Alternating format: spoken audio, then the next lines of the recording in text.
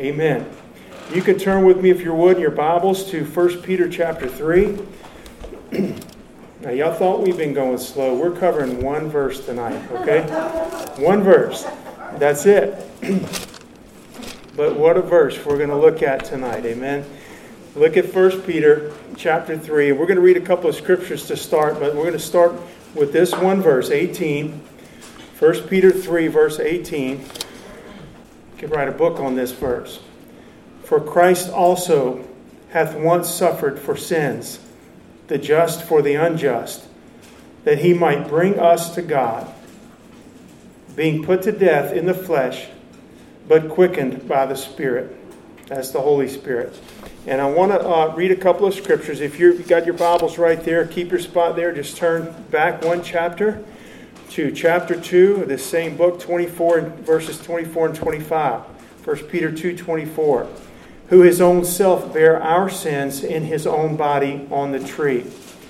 That we, people talk about Peter as though he's just some simple fisherman. The Lord revealed deep things to him and anointed him by the Holy Ghost. This is deep things. This is spiritual things. This is doctrine. This is what we believe. And God chose the foolish things of this world to confound the wise. Amen. But he wrote, in his own self bore body on the tree, that we being dead to sins should live unto righteousness, by whose stripes you were healed. For we were as sheep going astray, but are now returned unto the shepherd and bishop of your souls. One more scripture before we get started. Colossians chapter 1. Let's read Colossians 1, 20 through 22. Colossians 1, 20 through 22. And having made peace through the blood of his cross, by him to reconcile all things unto himself. By him I say, whether they be things in earth or things in heaven. And you that were sometimes alienated and enemies in your mind by wicked works, yet now hath he reconciled. Reconciliation has to do with two parties that were estranged or apart from each other being brought back together. And the thing that brings us back together to God, we're estranged because of our sin against the holy God. The Lord Jesus Christ himself and our faith in him, in his blood that's made us clean, has reconciled us back to a right relationship with our God and our Father. In the body of his flesh through death, to present you holy and unblameable and unreprovable in his sight. We can turn back to 1 Peter 3:18, and that's going to be our text for tonight. I'm going to read it one more time. For Christ also hath once suffered for sins, the just for the unjust, that he might bring us to God, being put to death in the flesh, but quickened by the Spirit. That's the Holy Spirit, okay? And quickened means brought back to life. I say that's a word we don't use a lot because I don't think there's a lot of context in where we could use it other than with the Lord. A lot of people can kill, and Satan can steal, kill, and destroy, and a weak person can kill.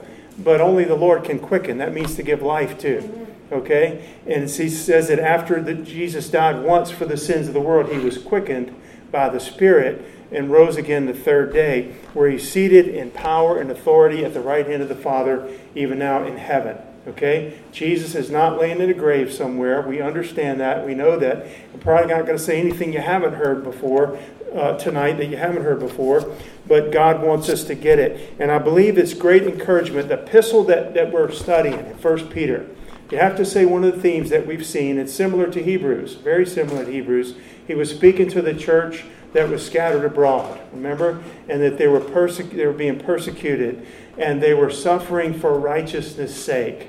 And he tells them to be of good courage, and you keep your eyes on the Lord. Do it for Jesus' sake. It's well-pleasing to God. It's honoring to God. And on top of that, there's a blessing and reward for your life. We don't just go out looking to suffer, but when we suffer for his name's sake, which we do, as we live godly in Christ Jesus, he says, you hang in there. You count it all joy. You keep your eyes on me. It's special to me, son, that you're suffering for me. I'm noticing it. I'm taking note of it. And he's not forgetting one tear or one cruelty that's come against your life. And he is going to more than reward us in heaven for that. And he's also going to take care of us here on this life. But it's an encouragement to know that when we do suffer for righteousness' sake, to read this, for Christ also has suffered. He suffered. He knows what it's like. But Christ's suffering was unique. We have to say, there are some similarities that we could compare to, but Christ's suffering was unique. And it was unique in the sense that what he did, he suffered the just for the unjust. Even as the best Christian you could be or I could be, and we suffer for Christ's sake, and we suffer for righteousness' sake, which it does happen. We're still sinful people who've been washed in the blood. We're not sinless and perfect. But Jesus, we're not the just. He's the just. But when Christ suffered, his suffering was unique. The just suffering all the way to death for the unjust. Just in this sense meaning righteous. Okay? Righteous. Dying for the unrighteous. And he died as our substitute. That's going to be our theme for tonight. The substitute. This is huge in our theology. It's huge in what the Bible teaches. It's huge in what Christ did. That we understand what really took place. There was a transaction that took place. Somebody stood in our stead. We always say we did this instead of that. Okay? Well, the instead is what Jesus. He died instead of us. Well, what is meant by that? Okay, that's what we're going to talk about tonight.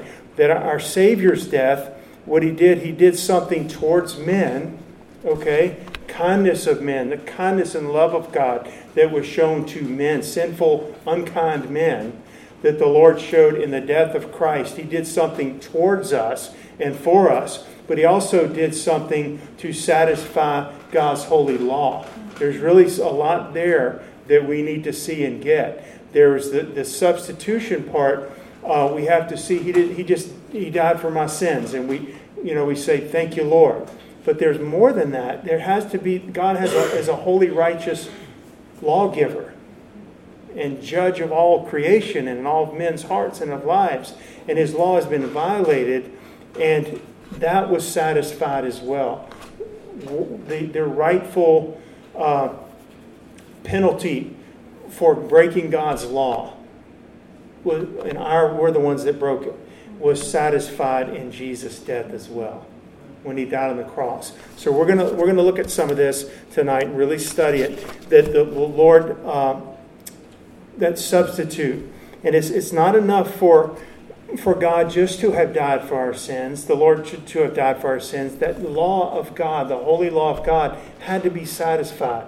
There's some like unfinished business over here, and God's complete and whole and orderly and just, and it's got to be dealt with.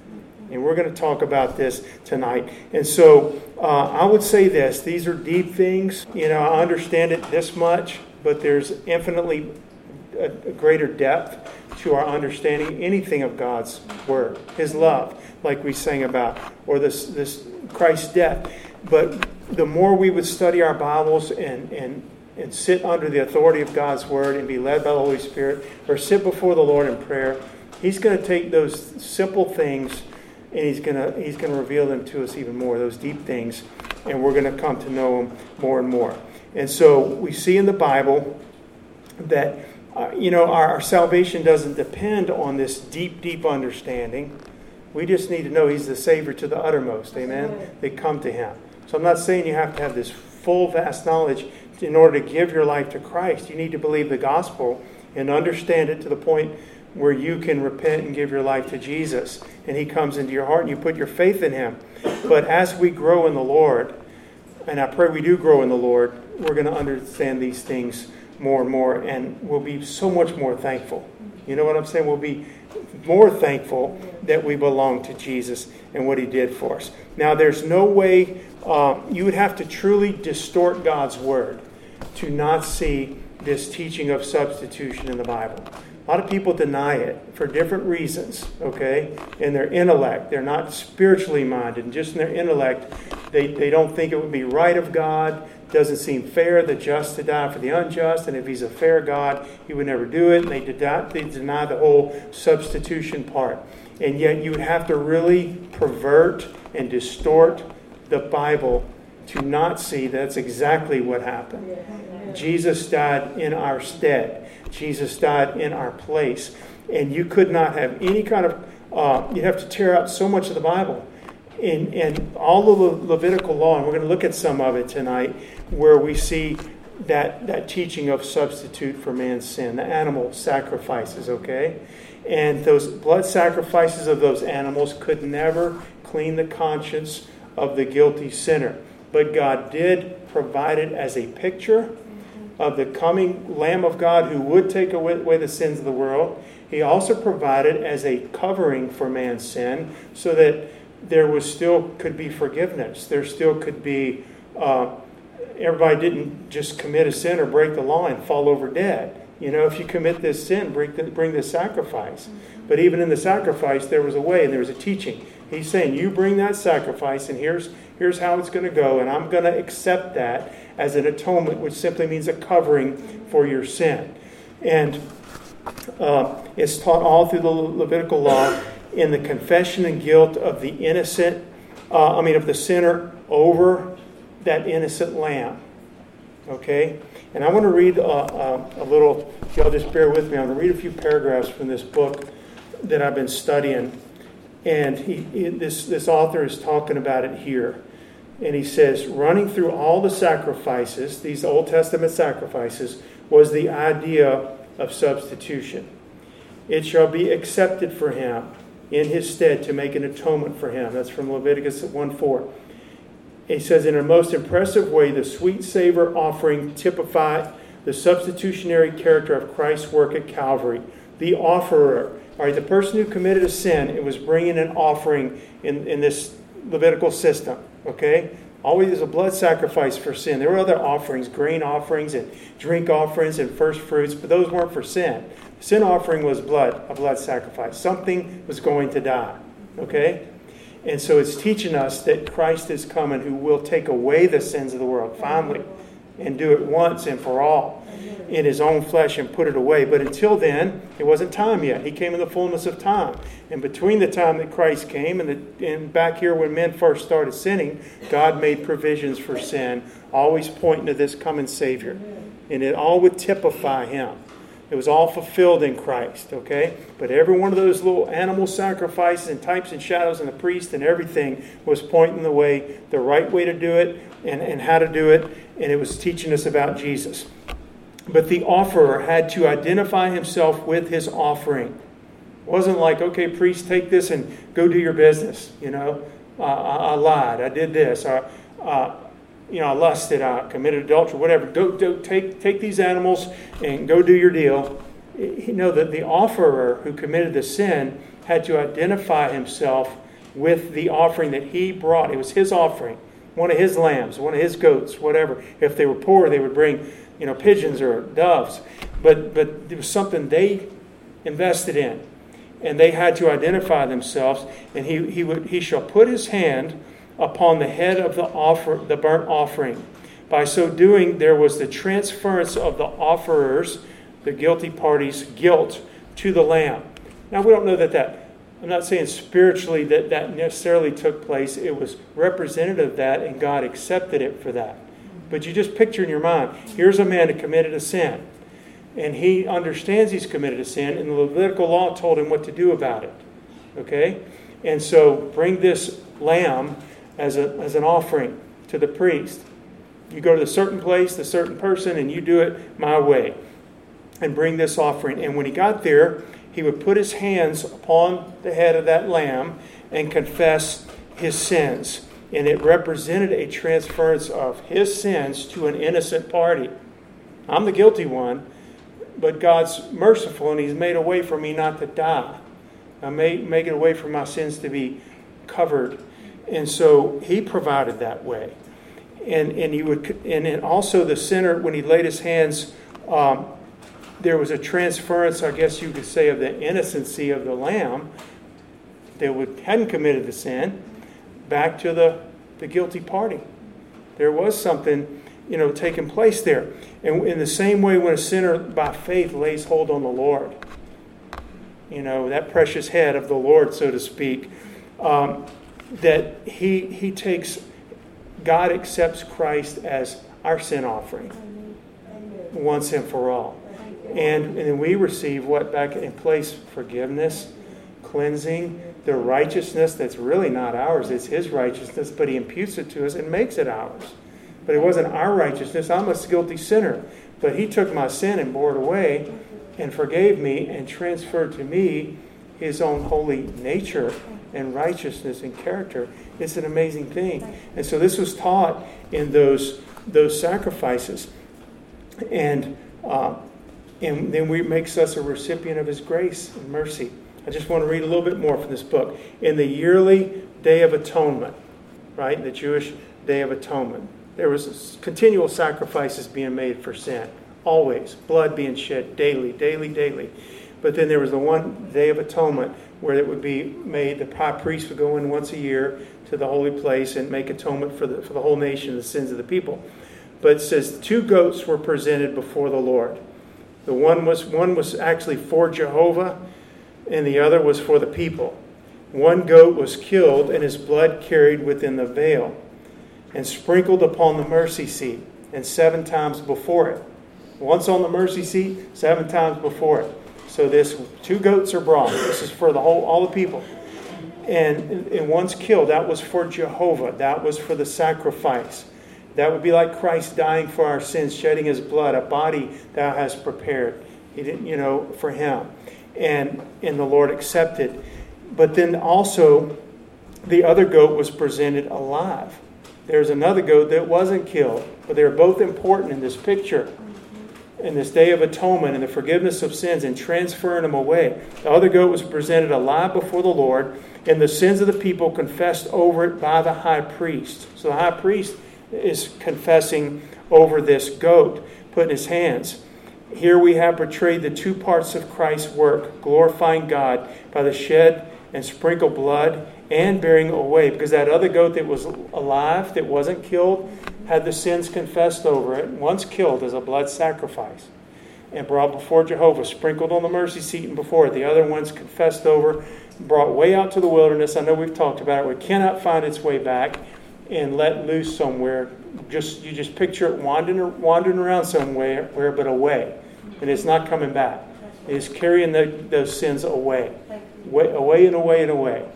And the Lord says, as far as the east is from the west, so far has he removed our transgressions from us. They're just going away.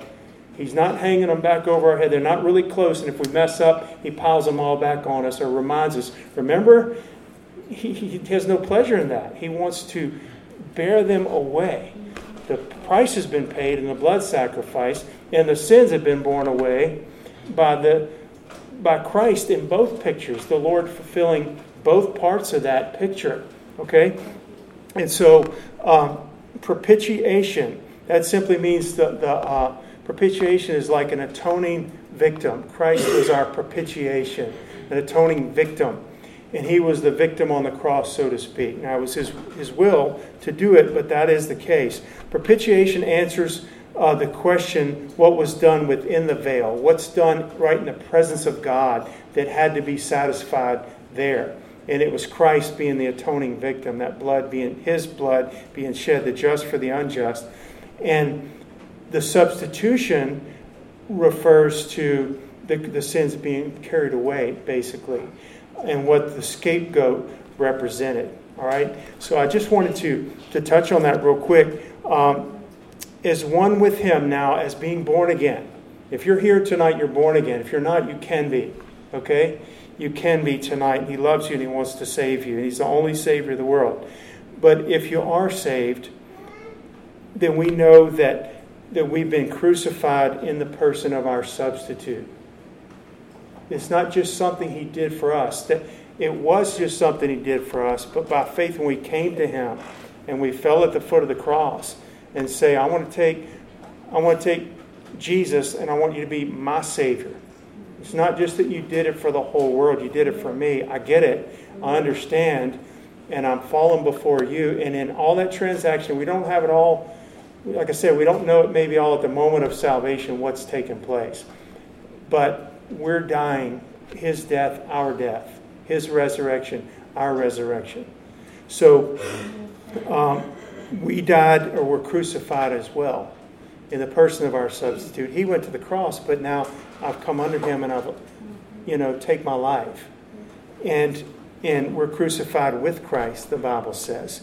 And so our Our part was the sin, but his part was to pay the penalty. Ours was the sin. His was the penalty. Ours was the shame and the guilt. I mean, yeah, he bore the shame, and we get to bear the glory. He was the one on the cross, and we get to wear a crown and be with the Lord. He substituted this and did this for us. And so it's a wonderful, wonderful thing what Jesus did for us. Now I want to talk about it for a little bit more. It's taught all through the Bible. There's a unanimous picture all through the Bible of this substitution. We just looked at a couple of things from the Levitical law. But basically, Charles Spurgeon said, my theology can be summed up in 4 words. He died for me. I mean, that's really their substitution there, okay? He died for me. And we understand that he bore our guilt and shame. And he took himself the penalty and the consequences for sin that we definitely should have been the ones to pay. The consequences and the penalty for sin that we should have paid. Now, I want to make sure that we understand the nature of the Lord all through the Bible, that it hasn't changed. And here's what I mean by this. Sometimes that people will misrepresent the Lord, I believe, and thinking somehow that the Lord only loves men in the New Testament, or only loves men as far as Christ is concerned. But before that, he was just harsh and legalistic. And you understand what I'm saying? And the Bible says totally the opposite of that. The Bible says that God is love. And he says, I am the Lord, I change not. Therefore, you sons of Jacob are not consumed. Jeremiah said, Lord, and David both, your mercies are fresh and new each morning. That's how with you, there's forgiveness that you may be feared. Your mercies are new every morning. So it's wrong to paint the picture, and you probably have heard people do it, that almost like the God of the Old Testament was a different God than the God of the New Testament. And he was absolutely not. There are different dispensations. Jesus Christ was the lamb slain from when? The foundation of the world. So that was promised. Like I said, there was just a specific time when God had for him to come to this earth and actually do the work on the cross and fulfill that. But he was the same God all throughout. And he all through everything and through the law and before the law, he was wanting to point the way to Jesus. Bring me men to Christ. It's the Old Testament scriptures that say, why will you die, O house of Israel? Why don't you come to me and be forgiven? Old Testament. So it's wrong to paint the Lord somehow God only being loving towards men as through the cross. It is the greatest expression of his love without doubt. But that had been a promise of his all along, and he kept his promise. God didn't change. His heart didn't change. It was just in the fullness of time that he sent Christ. Amen? I'm so glad he did. I'm so glad, honestly, that I live on this side of the cross and all that's been fulfilled. But the point is, it's wrong to think that he just started loving men basically when Jesus came to the earth and born a little baby in a manger and died on the cross and shed his blood. That somehow there was this wrathful God who otherwise would hate us if Jesus hadn't come to do that. Okay?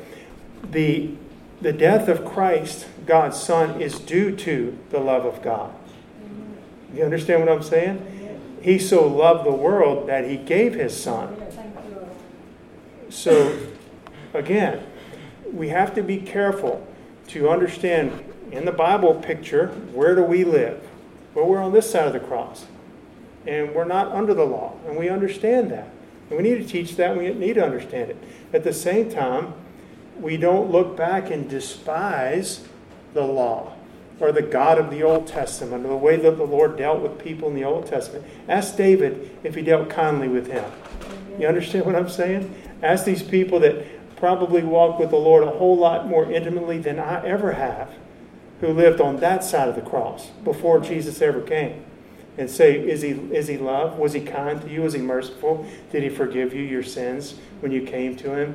You see what I'm saying? It's just It can be a twisting that I have seen before, and we need to guard against that, okay? The cross is the expression of God's love, which is older than all of creation. The cross, but he didn't change and all of a sudden become loving towards men when Jesus came. I think we've made that point. And so also, it says, in this was manifested the love of God, that the Father sent the Son to be the Savior of the world. In this was manifested or made apparent or clear the love of God. So he was already a loving God, right? And that he gave his Son when Christ came. That was the clearest picture. So, also there's no contrast or conflict. This is another thing. It's really amazing. There's no conflict between God's righteousness and the righteous requirements of the law and a holy God and his way, okay, and his law. There's no contrast between that and the love and the forgiveness and the mercy of God. They're not butting heads. There's not seeing which one will win out. He's not righteous at the expense of his love, or he's not loving and forgiving and merciful at the expense of his holy law. He is perfectly both at the same time. And we can hardly picture that because we think of laws or judges or penalties for law and breaking the law and so forth. It's all in a man to man. It's in an imperfect world and an imperfect system, okay? And we think of leniency and things like this. Those aren't really words with the Lord. He's perfectly just and holy. He was perfectly just and holy when he brought forgiveness and salvation through Jesus. He didn't compromise his holiness or law or righteousness or the righteous requirements of the law in order to say, okay, let's get that old thing out of the way and just overlook the law somehow. Christ fulfilled it. So it's fulfilled. It wasn't overlooked or pushed to the side or neglected, or we just kind of forgot. It's in the rearview mirror back there. It was never really dealt with. I decided to be really loving instead and forgiving. Not at all. Christ fulfilled the righteous requirements of the law. And by so doing, the Bible tells us, he put it away.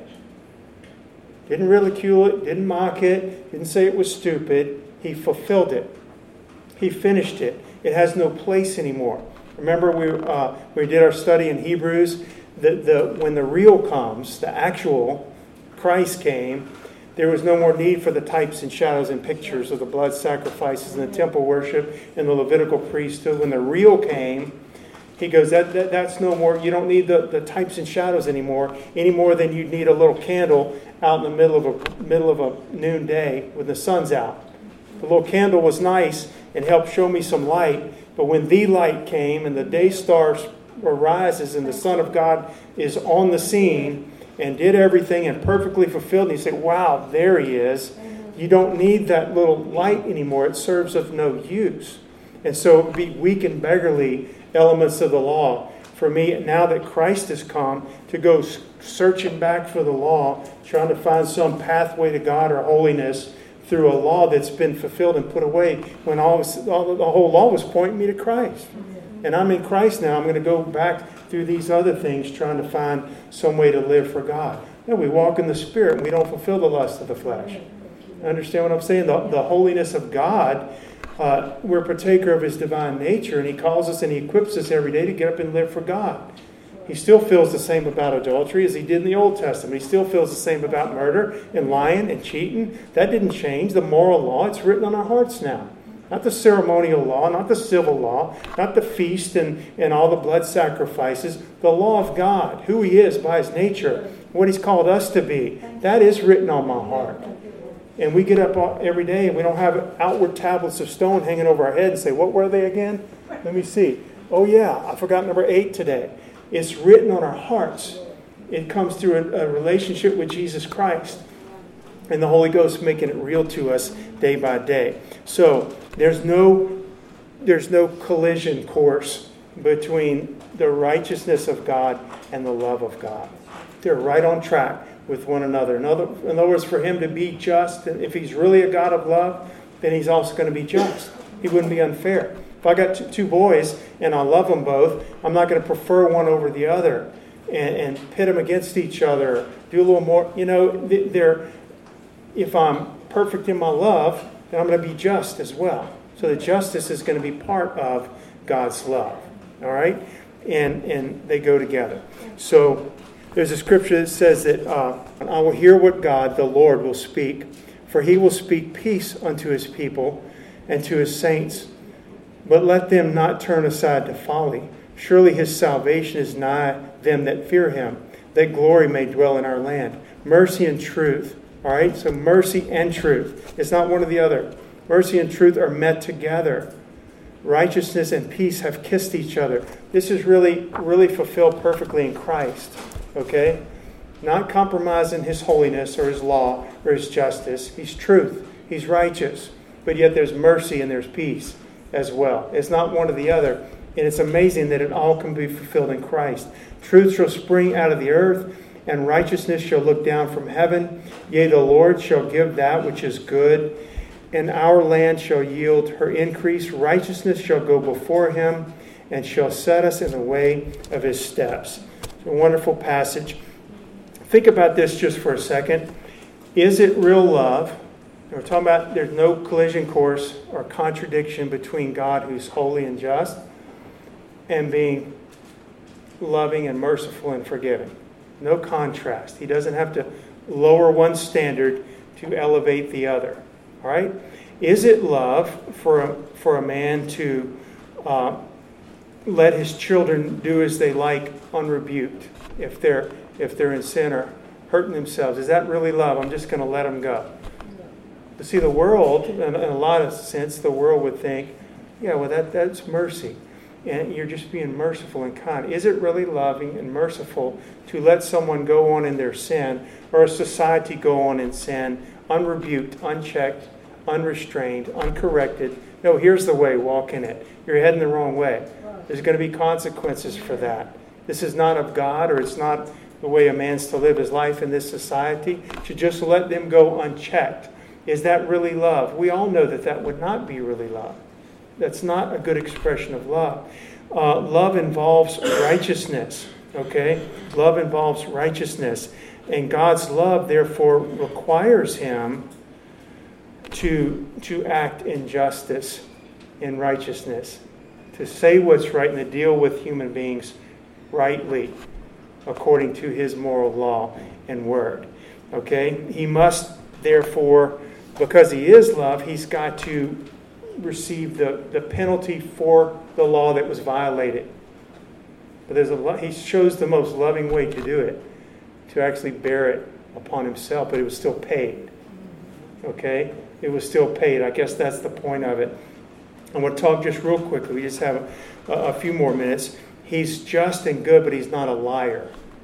And if he says, for example, that the wages of sin is death, or the soul that sinneth, it shall die. He said that. So he's not a liar. Okay?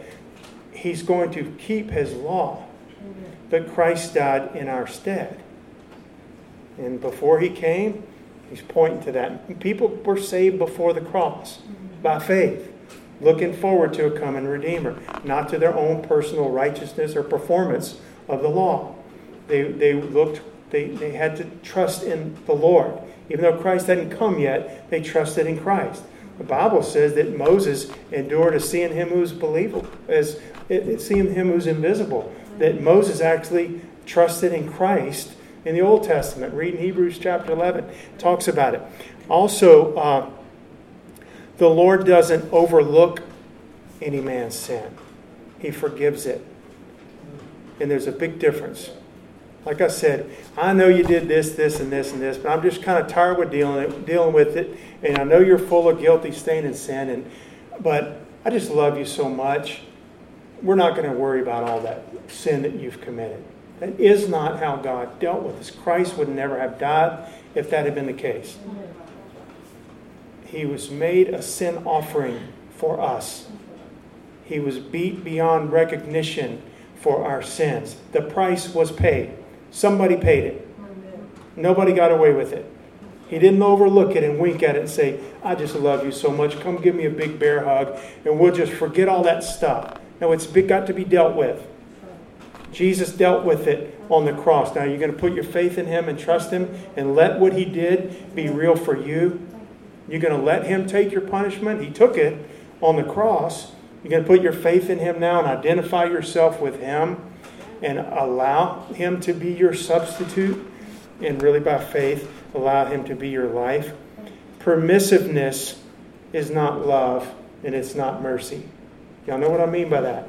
Permissiveness is not love and mercy, just like I explained it. If Eric and Stacy said rules for their children got to be in by midnight, got to be in by 11 o'clock, whatever they say, and their child comes in later than that, certainly they can forgive them and so forth, but they're just letting it slide and never dealing with it, never talking about it, is going to send the total wrong message. Is that right, Josh? To their children. And they have to, that's not real love. The love is going to be imparting something to them, even though it might hurt, sting a little bit here and there. The Lord never, this is amazing to me, all the sins of all the people that have ever lived on the entire planet, He's never looked at one and just overlooked it and let it slide. There's not been one thought that was ungodly, or a little white lie that we would call a lie, or rolling our eyes and being, nothing. He doesn't let any of it slide. He's not permissive. I told you you're going to get grounded if you got in after 12. They get in after 12 when you don't ground them, because you're too tired to deal with it.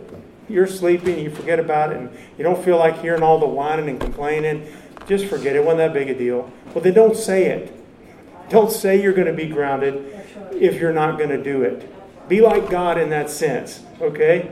And the Lord didn't ever just wink at a sin and say, all right, I didn't really mean it. We'll let it go. No, He put it all upon His Son. He put it all, every single one, upon His Son, and death was the result. And then resurrection. Will you trust Him? Will you put your hope in Him? And He took the punishment that should have been ours. Amen. Permissiveness is not mercy, and it's not love, and it's not kindness, and it wouldn't be just of God to do that. What He did is so much better. He really dealt with it, and He's able to change our hearts. Amen. It's an amazing thing. And I'm about to close, y'all. I'm sorry. I told you it was going to be long, one verse. And all three persons of the Trinity were involved in our atonement. Again, Jesus loved. A lot of people may think that Jesus loved us, but somehow God was very vengeful and angry, God the Father, and Jesus stepped in the way and just stopped the Lord, stopped His Father who wanted to pour out such wrath upon people. That is not what is taught in the Scriptures. What's taught by people, or almost inferred in a lot of things. God is austere and hard and harsh and legalistic, and all He cares about is His law. And Jesus somehow is just the opposite of that, and just merciful and loving. But they're one. I and my Father are one. Jesus said, I can only do the things I see my Father doing. So the fulfillment of the cross was only what He had seen His Father doing and wanting to do through Him. It's just not biblical. It's not right to picture the Lord that way. That it was almost like Jesus, out of His own heart, the goodness of His heart, was prompted to do something that wasn't in the Father's heart. Baloney, okay? That is not the case. The death of the cross was the act of the whole deity. One scripture real quickly. Christ through, this is from Hebrews, I'm just going to read it for time's sake. Hebrews, Christ through the eternal Spirit offered Himself to God. Christ, by the Spirit, that's 2, offered Himself to God, that's 3. All are pictured right there. Another scripture, God was in Christ, reconciling the world unto Himself. God the Father was in Christ, reconciling the world unto Himself. It wasn't a solo mission of the second person of the Trinity. Father, Son, and Holy Ghost are merciful, kind, loving, have a plan of redemption. Christ was the offering, raised by the Spirit and offered Himself by the Spirit to His Father. That's how that worked. Okay? And that's what the Bible teaches us. And so all are part of it. And again, I'm just thanking the Lord. This work, y'all, and closing with this, is a finished work. It's a finished work. Remember, year by year by year and daily, those blood sacrifices under the Old Testament law had to continually be offered. It had to be thought about how bloody it really was. There's nothing pretty. If you've ever killed a deer and cleaned it, okay? I mean, it's the hunt, it's all exciting and everything, but still it's a mess. It's hard work. And these priests are cutting thousands of animals, sheep and goats, and it's a mess. And they're doing it the right way, and it was a constant reminder, without the shedding of blood, there's no remission of sins. How bad man's sin is, the consequences of that. And Christ doing that once and for all. He said that just for the unjust, he suffered once. There's no more sin offerings to be made. It's done. He said on the cross, it's finished. He offered himself without blemish or spot to God once. He has forever sanctified them that have come to him by faith, forever. This he did once, and he offered himself. That your word once is used, I forgot how many times in Hebrews when talking about sin being paid for. One death. It's finished. Animals, Christ. That's it. It's over. And it's a finished work. Now there's an ongoing work of Christ at the right hand of the Father as our intercessor, but not blood being shed and sacrifices for sin being made. He's making advocacy for us on our behalf. Okay? And just closing with this. Christ suffered for us to bring us to God.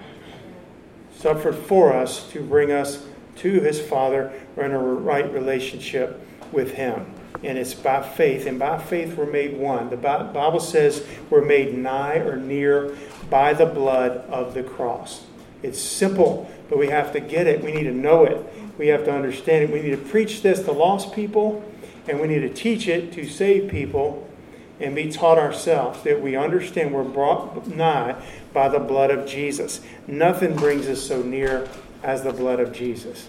Nothing can. What he did, and then rising from the dead, nobody got away with it. Nobody got away with it. It was put upon Jesus.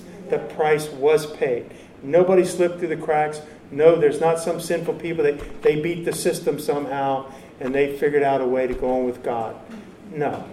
You're going to come through Jesus. He's the door. By men, if any man enters in, he shall be saved. And so, I'm closing with this thought. The price has been paid. Death and curse were in our cup, but he drained it. Death and curse was what we should have gotten. Wages of sin is death. Okay? That's in my cup. I've filled it up with all my sinful life, my sinful nature, and the sins that I've committed. God says that's my portion. I'm a child of Adam. The wages of sin is death. The gift of God is eternal life through Jesus Christ our Lord. But he drained it for us, and it's empty now. And one author said, love drank it up. He drank up that cup for us. For he had made him to be sin for us, who knew no sin, that we may be made the righteousness of God in him. He was made sin for us. He was not made a sinner for us. And there's a difference. He was made sin for us. He was not made a sinner for us. And you all stand with me tonight. Thank you, Jesus. Thank you, Lord. Y'all, if you're ever feeling, this is our altar call tonight. If you're feeling distant, if you're feeling maybe estranged, if you're not feeling as intimate with the Lord right now, nothing's going to bring you so near as meditating on what Jesus did for you in the cross, coming back through the blood, realizing what he did for you, getting on your face before the Lord, thinking about, like Spurgeon, Christ died for me. That theology and that reality. And maybe something that's been spoken tonight from God's Word will illuminate you a little bit more, or me a little bit more, to that reality. That you will get with the Lord. Take a few minutes. Let him say, God, make this real to me again. Make this real to me again. I know it. I could have taught that lesson myself. I know more scriptures than Pastor Randy knows about it. But that doesn't matter. Is it real and fresh to us right now? Let God make it real to you tonight. Nothing will bring you back into your appreciation and love for the Lord like understanding what Christ did for us on Calvary. Amen? The just dying for the unjust. And Father, I just want to lay my life before you tonight, God, as we come into this time of prayer, taking the word of God that you've spoken to us and then letting you work it in us, God. We thank you, Lord, that we have been made nigh or near by the blood of the cross. Lord, what words could ever say thank you for what you did for us? Nobody got away with any of their sins. We didn't get away with our sin. We've been forgiven. And you didn't compromise your holy law. You fulfilled it. And the price wasn't neglected to be paid. It was paid fully in the death of Jesus on the cross, our substitute. God, it's amazing, your plan of salvation. You said salvation of the Lord. It's a marvelous, and it's marvelous in our eyes. It's the Lord's doing. And we're so thankful, God. We're just humbled before you that you can be holy and love at the same time. You can be righteous and just and forgive sinners at the same time, but you do it through Jesus and that finished work on the cross. And I thank you that work is finished. And I thank you, Lord, that we can't add to it, nor would we ever want to add to it or take away from it. It's done. I thank you, Lord, for the freedom and forgiveness from guilt and sin and shame that we have in faith, by faith in Jesus and in this salvation. The cleansing of our conscience and our hearts and minds by the blood of Jesus, all that sin to be washed away. And if we sinned 1,000 times since we've been saved, if we'll confess, you'll forgive us and cleanse us with that same blood. Thank you, just God, for dying for me, an unjust sinner. Thank you for fully paying my price and my penalty that was due because of my sin. We love you tonight, God. Just find your place with the Lord and just meditate on the work on the cross and what Jesus did. And thank him tonight and love him. Ask him to help you love him more. And to take this message to people that don't know Jesus.